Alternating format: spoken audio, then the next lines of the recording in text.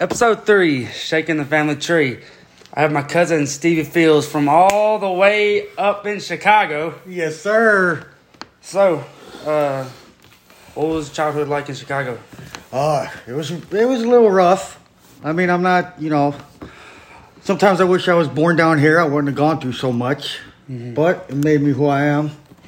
So what's different for you from Edmonton to Chicago? What's the main difference? The main difference. People, atmosphere. Yeah, everything. Night skies. Night skies. There's actually a sky I didn't know until I moved down here. But I've always, every time we vacation down here, I always wanted to stay. But we always had to go back. So I didn't like that part. Yeah. But you used to come down here, and they used to come down here. That side of the family that lives in Chicago, they used to come down here all the time, but kind of COVID hit, and then everything kind of slowed down. Yeah. I would say it slowed down before that, though. Yeah. I mean, lost my parents back in 04 and 05. They passed away of cancer, 14 months apart. My dad went first, and then my mom. And we used to vacation down here like every summer. And I got in a few bicycle accidents down here, and I once swallowed chew that I wasn't supposed to, and, learned my lesson there. So what was school like for you growing up? Well, elementary school was good. Mm-hmm. But once I hit about freshman year, that's when everything basically went downhill. Mm-hmm. I think it's an interesting story how you became friends with your one of your closest friends, Anderson. Oh. He was kind of the school bully. And good old Anderson. You kind of fought back a little bit. Well, Anderson and his brothers, I don't know if you've seen that Adam Sandler movie, that had Doyle Rules. His family was the Doyles. Yeah. I was in 8th grade. He was in 7th grade. And the 8th graders came up first. And I was, waiting in the hallways all the time. And his class would pass me. And this big bastard would always push me into the locker. So one day, I decided I had enough about probably 3 months into it, every single day. So I bent down, and I picked up a broken floor tile that was sitting next to a water fountain, and I waited for him. Sure as shit, here he comes. And hit me into my locker, so I rebounded off my locker, and I caught him on the side of the neck, and put a big old welt on his neck, and then in turn, he turned around and punched me, and I went flying through his classroom. And, yeah, he said I was a crazy motherfucker. So ever since then, we've been thick as thieves, so to speak. Every court case I've ever had, he was my co-defendant on. Wow. So, yeah, that was kind of crazy. So after you got done with high school... I had the early program. Yeah, the early program. The Let's Get Out of Here program. Yeah. So from there to the point you lived here, how crazy was that time period? From the time that you left high school to the time that you moved down here. Oh, wow. How long a stretch was that? Well, I dropped out of high school my second sophomore year, because I failed sophomore year. How old was you? Well, let's see, 13, 14, 15. I was about 16. Well, when I signed myself out, I was 17. 17. Yeah, I had to have my dad come up there and do it. And then you moved down here. I moved down here 2000, what was it? About 16. So 2016. So how old was you then? Well, that was 5 years ago. I'm going on my 6th year. January 12th will be 6 years down here. Yeah. So how old was you? Let's see, 6 years ago I was 37. 37? See, it takes me a minute. Yeah, I should have stayed in school. So you left school when you were 16. You had 37. There was a 21-year gap there. Yeah. So what was life like during that 21 years? Oh, shoot. Let's see. How could I say it without making myself sound like a criminal? Well, let's start here, okay? I don't want to make you sound like a criminal, but you did go to boot camp. I did. So Involuntarily. Yeah. So how did you end up in boot camp? Doing Well, anyway.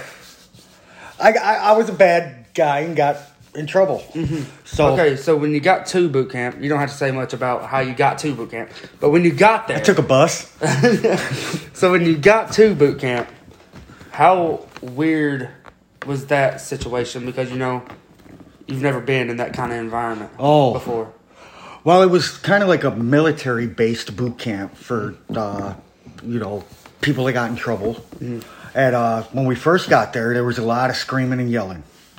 And the instructors were crazy. And shoot, I mean, it was an experience, that's for sure. It scared me straight. So did y'all train like military guys? Well, we were up by 5 and down by 9. In between, we double timed. That was their motto. Yep. And that's where I learned if one's wrong, you're all wrong. Yeah. Even if you didn't do nothing. So I was at a what do you call it? A co-ed boot camp. Mm. And when I got in trouble, I had my daughter's mom got in trouble with me. Mm-hmm. And she showed up. Mm. And by then I was 3 months into it on a 4-month program. And she got caught talking to me. And when she got caught talking to me, instead of saying she was talking to me, she said she was talking to one of my co-boot campers. Mm-hmm. And the thing was, he was probably about a week away from going home. Mm-hmm. And when you get in trouble talking to a female boot camper, they'll send you to prison, basically. Mm-hmm. So when I went in there, I was looking at 4 months or 4 years in prison. So I decided I'm going to make it through this 4-month program. Well, when she got in trouble, she singled out one of the guys, and I caught wind that they were going to send him to prison. So I went to the superintendent, and I couldn't see that happen, So I went to the superintendent, and I told the lady, because it was a woman, I said that, inmate so-and-so was talking to me. It wasn't talking to the guy that she pointed out. So I guess they really appreciated that with my honesty and everything. And I saved that guy from going to prison because I couldn't do that to him. I could have just kept my mouth shut. But 2 days later, they shipped me down to a different boot camp. So I went from Dixon Springs, which was really rough and hard, into DuQuoin boot camp, which was more or less like a resort. But when I got there, people were leaning up on the walls. They weren't what they call locked and cocked. They weren't standing straight, So I had 30 days to do, and I was like, oh, this is going to be a breeze. Until I ran across Officer Bonds. Officer Bonds was too rough at Dixon Springs, so he got shipped to DuQuoin. Well, that guy Bonds, he was the only guy that knew where I came from, and he knew how laid back it was at this one. And he wouldn't call me Fields. He called me Dixon Springs. And for the last 30 days, I couldn't eat a warm lunch. I had to eat a bag lunch. Wow. And he just did that on purpose. He's an ass. Yeah, he's not a nice guy. So do you remember your first night at Dixon Springs? Yeah. I didn't sleep at all. It was real rough sleeping because they basically yelled at us like the whole time we were there, and they made us shave our facial hair, which I kind of got a pass. Not a pass. I kind of got a preview of it because what I did was I pinballed all the way down Illinois, stopping at every penitentiary there was on my way to the boot camp. So I had inmates telling me, boot camps like this and like this. So they kind of they told me that I needed to shave my goatee before I got there because it'd be real rough doing it. But yeah, basically they yelled at you the whole time shaving so you would cut yourself. Mm-hmm. And everybody in my little class, we had cuts on our chins and on our cheekbones, and it was just hell. It was crazy. So what was the training like? Was there a certain amount of push-ups or pull-ups that you had to do? Well, when I first got there, I was a ghost. They called it a ghost. That's a 2-week The first 2 weeks, I did half of what everybody was doing. And, I never worked out. I never, I wasn't into fitness. Yeah, so if somebody ran 2 miles, you'd run 1 mile. Right. Okay. Right. Yeah. And then if they had to do 25 push-ups, I do like 10, Yeah. and then that's how it was. But, yeah, we PT'd in the morning, and then we PT'd in the afternoon, so we had 2 of them. But every time you got in trouble, they would make you PT. So by the time I left, I was doing push-ups like nothing. Yeah. Like walking. It was crazy. Yeah. So it's pretty rough. It was. training. Yeah. So you waking up every day sore, tired, Oh, yeah. sleep yeah. deprived, Just worn out. dehydrated. Dehydrated. Everything you can think of that's bad. Yeah. Everything under the sun over there. It was So when you moved to the other boot camp, what was it called? Not Dixon Springs, but DuQuoin. DuQuoin. Yep. So when did you get out of that boot camp? And how does that process work? Well, when I got in, I had a certain graduation day. My graduation day ended up being the day before Thanksgiving that year. So when I got there, they told me, my graduation day. Well, their class, because we went in like classes, like a bunch of people, you go into it and then you all graduate when you make it through it. You all graduate at the same day. Well, they graduated the day before me. So I got to see all of them leave. And then the next morning was my turn. And I was the only one doing it. Wow. Yeah. So these boot camps, they're strictly like prison boot camps or like military boot camps as well? Well, there was no fences, but we were out in the middle of nowhere. So, I mean, yeah, you couldn't leave because, I mean, if you left, you'd be a fugitive. And plus, you didn't know where you were exactly. And I remember having the COs come, and they would show, like, hunting boars. And nobody wants to run into a boar. So we kind of just stayed there. A boar? Yeah. What's a boar? Like the pigs. Oh, okay. Yeah, the pigs with the horns. Oh, Them little yeah. bastards. Yeah. Oh. You don't want to run into a family of them. Yeah. So, yeah. So this like in what's surrounding you? Nothing. Absolutely nothing. This grass? Grass, trees. Wow. Yeah. And there was no fences. So, I mean, you could have ran. I mean, every day you could have ran. So it's kind of the guards saying you can run, but we're gonna catch you. Yeah. Eventually. Yeah. Yep. Mm-hmm. Because even if you ran, like you said, you don't know where you are. No. And all I knew was I was probably like, I think it was 30 miles to Paducah, Kentucky. So I was like way south of Illinois. And there was no way. It wasn't worth it. Because I only had like 4 months in boot camp. In 4 months, you don't want to run away. It's 120 days. So it wasn't too bad. But I made it.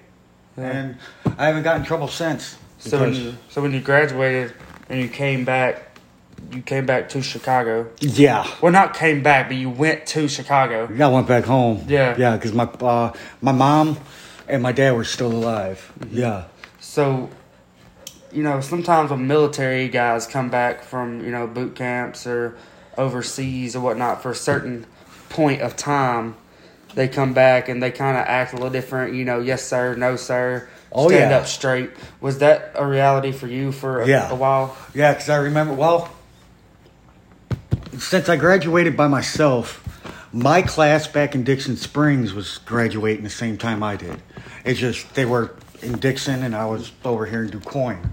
So we had to take the bus. I had to take the bus back. And I ended up seeing a couple of my buddies on the bus because I jumped on the bus and they were already on the bus. So I reunited, so to speak, with them guys. And there was this one Mexican guy, Hernandez. And when we talked, he was like, hey, when I was still in Dixon Springs, he's like, when we get back to Chicago, because it's kind of like a Greyhound, but you could tell who was who because we were wearing state clothes, which is like a white T-shirt and blue Dickies, And we had a plan that his brother was going to pick us up from the Greyhound station. And he's like, yeah, you could ride home with us. And I was like, all right, that sounds cool. Well, when I got there, his brother was there in a conversion van. Well, I didn't realize that he was part of them La Raza gang. He was La Raza, Mexican gang. Yeah. So there I am in a bus or in a van, getting back to my neighborhood with a van load of gangbangers. So we ended up stopping at his house because he wanted to see his girlfriend. So we stopped at a gas station, and I picked up a 22 ounce of Corona. You know, hey, why not?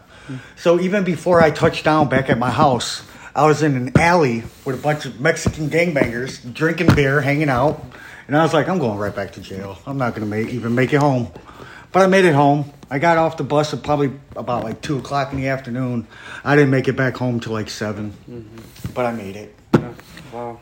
And but like you said, with that whole yes sir, no sir, I had to do house arrest for, I don't even know. I think it was like a couple months. And I called in because I had to check in when I got home. And I kept saying, sir, after everything. Yeah. And the guy, you could tell he was like my age. And he's like, you ain't got to say sir. And I was like, well, it's kind of like, I'm stuck doing it. Yeah. So, yeah, definitely. It was a change. I didn't come back the same. I learned my lesson, so to speak. Like, I didn't get in trouble since then. So you say it straightened you up? Oh, yeah, absolutely. Really? Like that Scared Straight program? Yeah. But, yeah, it definitely straightened me up. So when you watch that Scared Straight stuff, is that pretty much how it is? Like, all the TV shows and everything, is that pretty much, like, what you see is what you get? With that stuff? To a certain point. I mean, I think... It's probably not always that hectic as it is on the TV. No, I think they kind of like juice it up. Yeah. Like the inmates try to act a little harder. Mm-hmm. And, like... For the camera. Yeah, for the camera. That's what I think. Things. So, you was growing up in Chicago, there's a lot of, things going on, so to speak. A lot of gangs, a lot of violence, stuff Absolutely. like that. Where you lived, is there a certain name? There's got to be a certain name. What was it? You live close to the airport in Chicago? I lived on one of the corners of Midway Airport. I was from 63rd and Central, which is basically I grew up on the 5600 block of 64th Street. Yeah, so, to my understanding, you had a group of people. I don't want to call you a gang. You had a group of people. Friends, buddies. Yeah, buddies. That would kind of protect that area. Right, because, see, we all grew up in that neighborhood. Yeah. Our parents knew everybody. Like, our parents knew each other. We went to school together. So, basically, like, as we got older, we've noticed, like, I don't want to start naming like, different crews, but, like, all the brand names. Yeah. Like, the brand name gangs, we didn't want them to come and claim 63rd and Central. Yeah. So we started we went against everybody. Because, we didn't want anybody in there. Because that was our neighborhood. Mm-hmm. And it's kind of weird, like, I don't know, it's hard to explain. But our neighborhood was our neighborhood. Yeah. And that's all we had. Mm-hmm. So all we had was friends and buddies. So it'd be something like if Greene County wanted to come over here to Metcalf and call it Greene County. Yeah, and call it Greene County. Yeah, you ain't gonna call that Greene County. Did you ever have Greene County sucks, by the way. I'll just say that. Did you have any run-ins with any of the bigger names? Oh yeah. We had run-ins with a certain crew that was like the shorties of another one. Yeah. But we were cool with the older guys. Yeah. So now that we had problems with their guys that were coming up, it was like AAA, trying to make it to the majors. Mm-hmm. Well, we were friends with the guys that were in the majors. Mm-hmm. So we had to go talk to them and tell them, hey, we got problems with these people. Mm-hmm. And basically they were like, do what you got to do, because if they want to be us, they got to show it. So is y'all cut down from any majors? No. You was just your own thing? We started fresh. Y'all was just your own kind of deal. We started from scratch. So it was just y'all. There's no one else that's under y'all. It's just y'all. There was no one under us and no one over us. So there's no one in that neighborhood now. Well, I got like maybe one or two friends that are still there. Yeah. But they said that it changed a whole lot. Really? So it's like they say, it ain't the same no more. Change better or change worse? See, in ways probably both. Yeah. But see, I'm not into I don't know the ins and outs of it anymore, so I have no idea what's going on. Yeah. It's probably best. So do you have any story of running into a bigger type of gang? Shoot. We could be here till tomorrow. Let me think. Or was there ever a point where you looked and there was, big group of people and you knew who they were and you had to kind of go the other way because you knew what they was about? Oh, yeah. Well, one time There was this carnival going on, and I was walking with good old Anderson. And by the way, Anderson's this huge guy. Oh, we called him Beast. Yeah, this huge guy. Yeah, you call him Beast. That's why I say Doral Rules. They were huge. All four brothers. They were insanely huge. And, well, basically, they knew him real good because they used to always mess with him. And him being the bigger guy, they always kind of like singled him out. Yeah. But, yeah, we were walking. We were in the wrong neighborhood. It was their carnival going on. And we were trying to make it to my buddy Eric's house. And, yeah, we were just trying to make it there. And we didn't know that the other guys were around anywhere. So we rounded a corner. And sure as shit, there was like 13, 14 of them just sitting there. And there's me and Anderson. So the guys walked up to him. And they're like, Mikey Anderson. And I was like, fuck, we're dead, dude. And he's like, one of the guys were like, I will bury you. And yeah, that kind of like, we were like, holy shit. But before anything could happen, there was, I think we got the cops rolled up or something. So we just kind of like walked away from that situation. You used to work for a plumbing business. And this guy, you called him Old Man Morris. Old Man Morris. Fields. Fucking Fields. Yeah, he used to throw pipe wrenches at me and everything. So how did you get into plumbing? Was that just kind of something you went into after? Did you have prior experience or what? Well, no. I was about 16, 17 years old. Mm-hmm. And when I signed out of high school when I was 17, I had two buddies. They were brothers. They passed away, though. Danny and Ricky Morris. They were real cool. And one day, his dad needed some help over the weekend. And I made $50 a day. I thought that was big time, you know. And digging holes to do sewers. And Danny said, you know, my dad likes the way you work and stuff because I've always like working. And he's like, you ever need a job? My dad said, you know, you come work for us. So when I dropped out of high school, the very next morning, I was at Old Man Morris's door. And I called him up the day I dropped out, and he's like, yeah, show up tomorrow, 8 o'clock. Yeah. And I worked with Old Man Morris on a plumbing truck for the first 4 years, and I learned everything. I learned how to dodge pipe wrenches, and I learned plumbing. Yep. Anderson, Big Anderson worked with you. Yeah. There's a story you tell all the time where... you was working on a certain spot, and Anderson was over here working on a certain spot. And there was a girl that would always walk by. A girl. Yeah. That's lightly putting it. Yeah. Well, we got a contract for the Wentworth Gardens, which is right next to Comiskey Park. It's not Comiskey, but that's what I call it, Comiskey.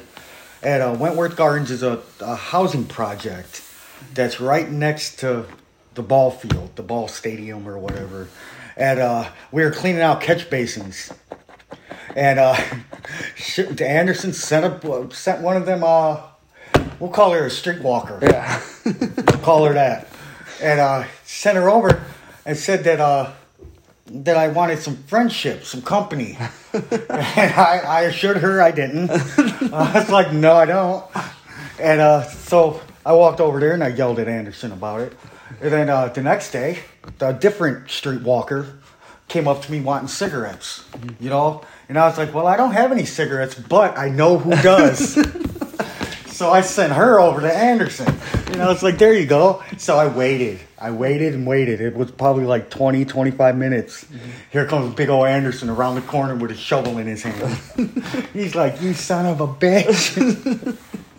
Well, yeah, what's good for the goose is good for the gander, though. So you and Anderson used to work together all the time, but sometimes you would have to go on, trips or jobs by yourself sometimes. Yeah. So was there ever a time where you was going by yourself and there was a problem with, people trying to come up to you, start something? Well, at Wentworth Gardens, when we first started, I went there because I was still working with the boss on his truck. Mm-hmm. And we had to walk through the whole housing project, which, it looked like they were filming a rap video.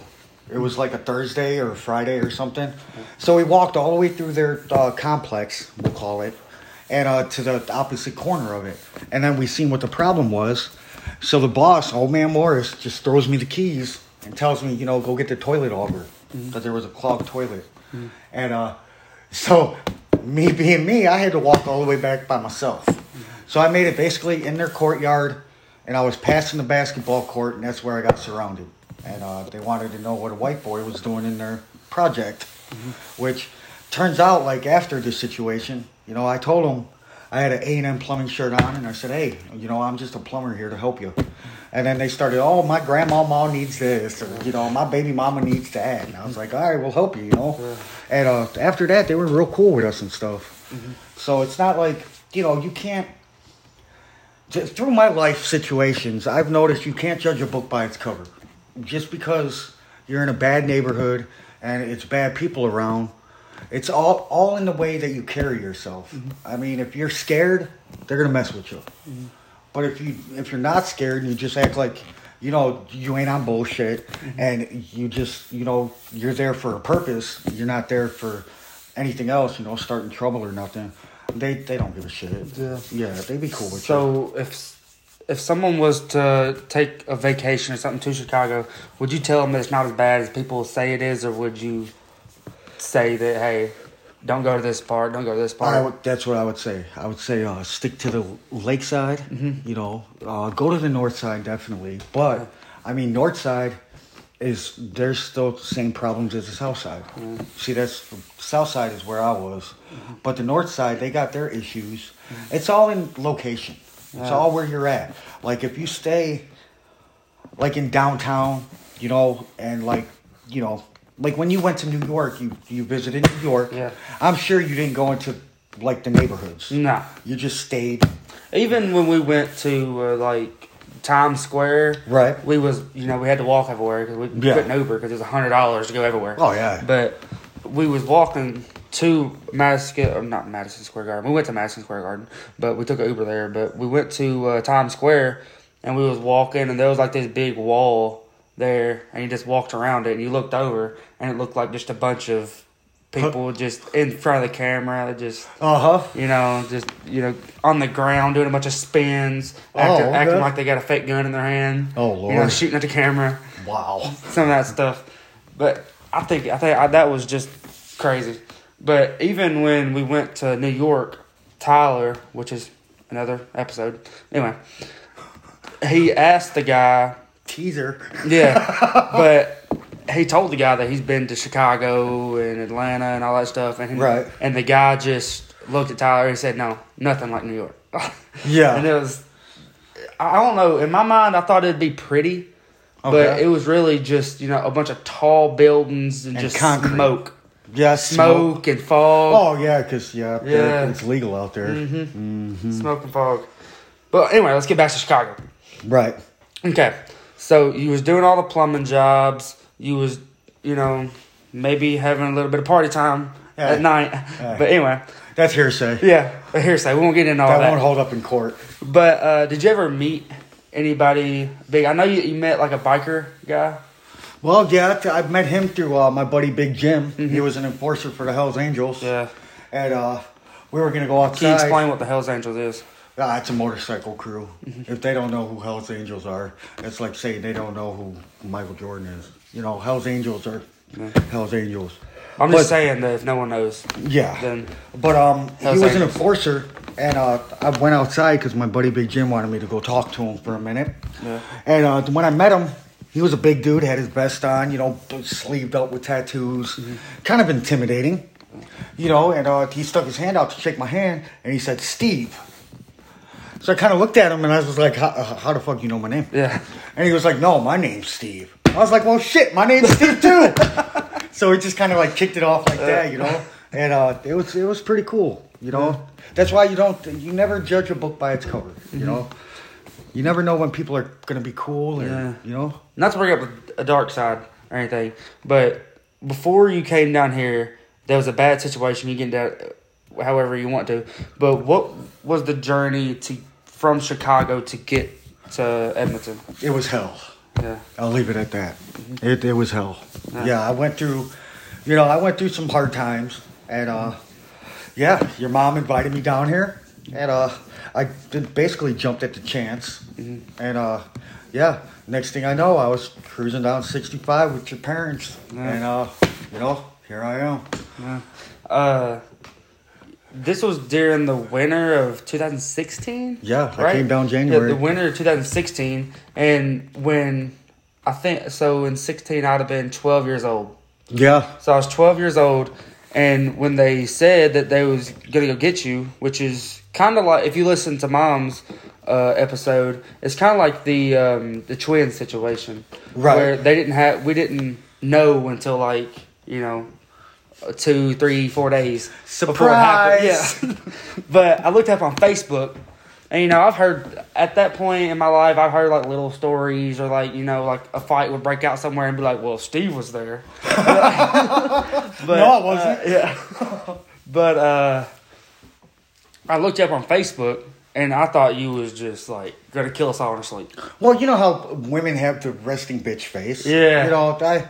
I was always told that, like, my face, I always looked mean or mad or unapproachable.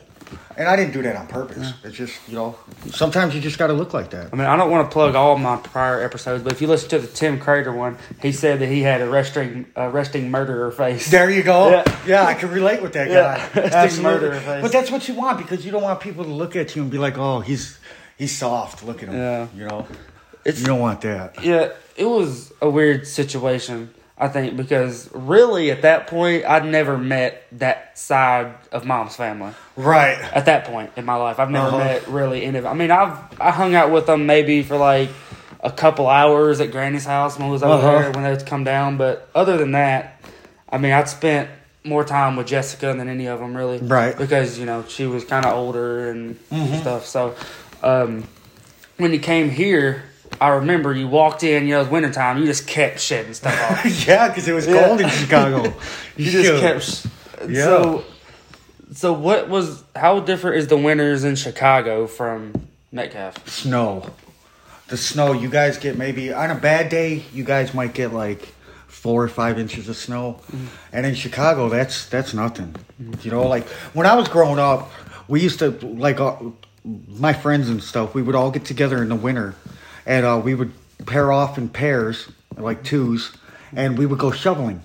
We'd charge somebody $10 to shovel their walkway and stuff. And we were making a killing. And the snow up there is like, one time they had to shut down Lakeshore Drive because it snowed so much. We had lake effect snow, and cars couldn't move anywhere. So the snow up there is no joke. Yeah. Yeah, I know when it snows here, you're just like, this is nothing. You're out there in it, and you're just shoveling it. And you're like, if it don't come up to your knees, then like, it ain't snow. But you have a lot of scars or something like that. With your rib, it's kind of caved in. Right. You took a baseball bat to the rib.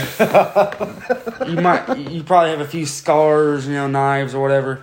But if you could give any advice to someone that's younger, that's kind of in a bad situation, what kind of advice would you give them? Stay in school.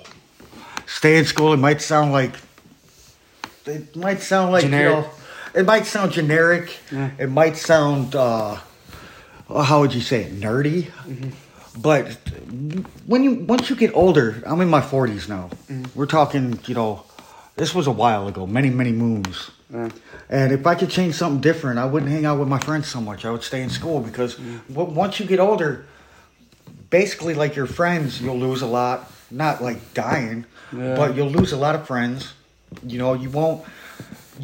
I wasn't thinking about the future. Yeah. You always have to have your future in perspective because that's what you're gonna have to deal with, basically. And they say money don't make you happy or can't buy happiness.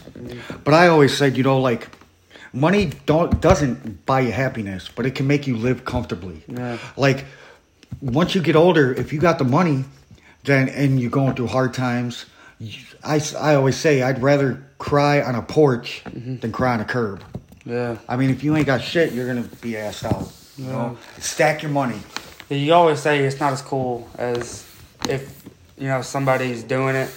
It's not as cool. They won't think it's as cool in 10 years as they do now. Yeah, absolutely. I think that's kind of... And it's like my past I'm not proud of, but it's something I can't change. Yeah. And that's why I say sometimes I wish I grew up down here, but I wouldn't be the same person I am.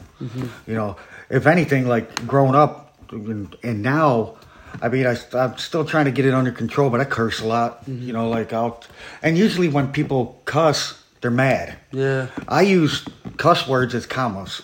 You know, like, it's just how it is. Yeah. And that's even, one time I caught myself cussing here. And I had to look at the twins. And I said, hey, don't say what I say. And they said, I know. And that's when you know, like, if a 6-year-old is telling you, oh, I know, then you have a cussing problem. Yeah. You know? So you've been down here for, you said 2016, it's 2022. Going on 6 in January. Yeah, 6 in January. So you've been down here this long. You said that you don't have any desire to go back. No desire at all. Not at all. No. It's rough up there. I mean, it's only getting worse. Like in my generation, people used to always fight. You know, you fight, you might get your ass whooped, you know, but you live. Yeah. Nowadays, they'll go grab a gun before they throw a punch. Yeah. And that shit ain't right. Yeah. You know, anybody could shoot. It don't take much. It's just a little flick of the finger. Yeah. And, you know, but to fight, it was different. And nowadays, the people just don't care. I don't know. And it's not more respect, it's just stupidity. Yeah. Really. The worst thing I guess that y'all would have to deal with was like a baseball bat. Or Yeah, a baseball wrench. bats or wrenches, or, you know, there was a couple times, like, my buddies, I had a couple buddies shot, you know, a couple buddies like that. But, I mean, it's stupid. The street life is stupid. That's why I say stay in school. Because when you get older, it's not about, like, you know, you still have your memories, but it's all about what you got right now. Yeah. And when I came down here, I established myself finally and got my own apartment and stuff. Yeah. You know, worked for the school. That was fun. Yeah. You know, but then, you know, being stupid, I went chasing a woman in Somerset. Why not? Yeah. You know, it sounded good. Hey. Why not? But, yeah, that was like my turning point down here where if, like, for the 6 years I've been down here, if I could change one thing, Yeah. I wouldn't have gave up that apartment to Yeah. go chase somebody in Somerset. You know, and who knows where I'd be now. Yeah. But Yeah, that was a really good situation you had there absolutely. at the Yeah. apartment there. Yeah, I had a 2-bedroom apartment. It was nice. You know, It was. had a full-time job at the school. I was doing big things. And Yeah. then, you know, So overall, I think, you know, my mom and dad kind of helped you with the social oh, stuff. absolutely. But was everybody kind of really accepting? Or did you have any problems with anybody? Oh, no, not down here. You never, the people down here don't have problems, basically. God's country. Yeah, God's country, definitely. I mean, the southern ways. I mean, the Kentuckians, you know. But everyone was accepting and stuff, you know, like that. But I was told a time or two I talk funny. I cuss a lot, you know. And it's like I have no filter. So I'm sure, like, people looked at me like, I can't believe you just said that. For example, when the cafe was starting, Yeah. okay, I had, I'm going to name drop Huffman Yeah. and Jamie Howard. We were standing inside the cafe, and the floors needed to be done. And Jamie made the remark, oh, it's okay. They call me Tigger. And she's like, oh, it's okay, Tigger. Just give it a lick and a promise. I've never heard that in my life. Yeah. So me being me, I looked at Huffman and I was like, lick and a promise? I was like, that sounds like a start of a relationship. So, yeah, I mean, yeah, I don't think they were ready for me. Yeah. But Well, yeah, nobody around here really has your background, though. Right.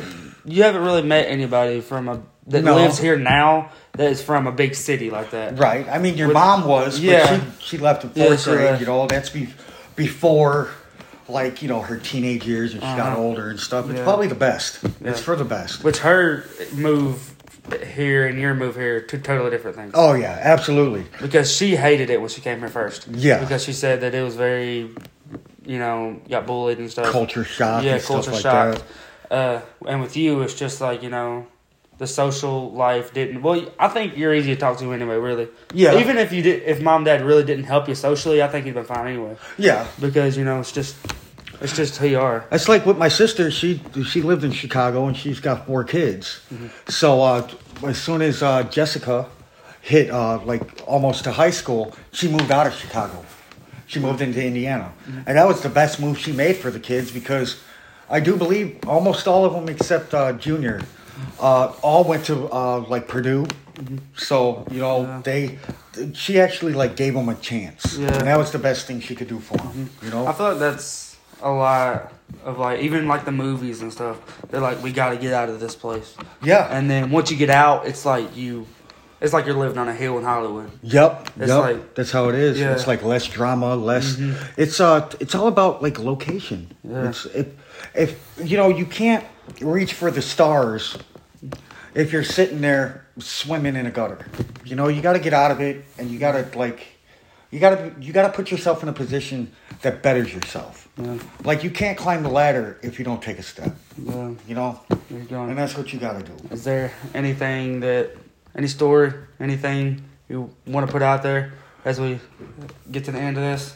Oh, Anybody you want to shout out? shout outs. Anything like that? Shout outs. Are we good?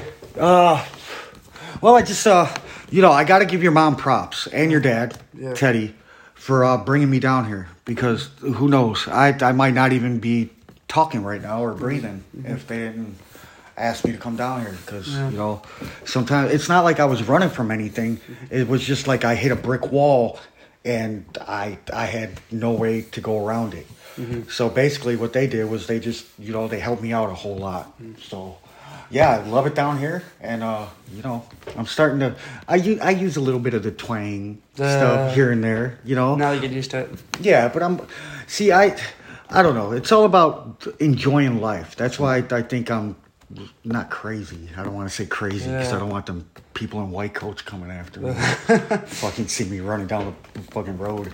But I mean, like you just gotta enjoy life. Just take it as it is, handle your business, and just keep on going. Yeah. And if you're doing stupid stuff, you're only gonna have a stupid future. You gotta put your mind where you want to be, and that's about it. That's why I love kidding around with like you, the kids, everybody. And then I'd start thinking, and I'm like, well, they probably think I'm fucking nuts, but in a way, I am. It's just I like to enjoy it because, like, I never thought in my teen years I would even make it to 43. Yeah. Nobody cared about it. Yeah. And a lot of my friends didn't, so I'm just happy I did.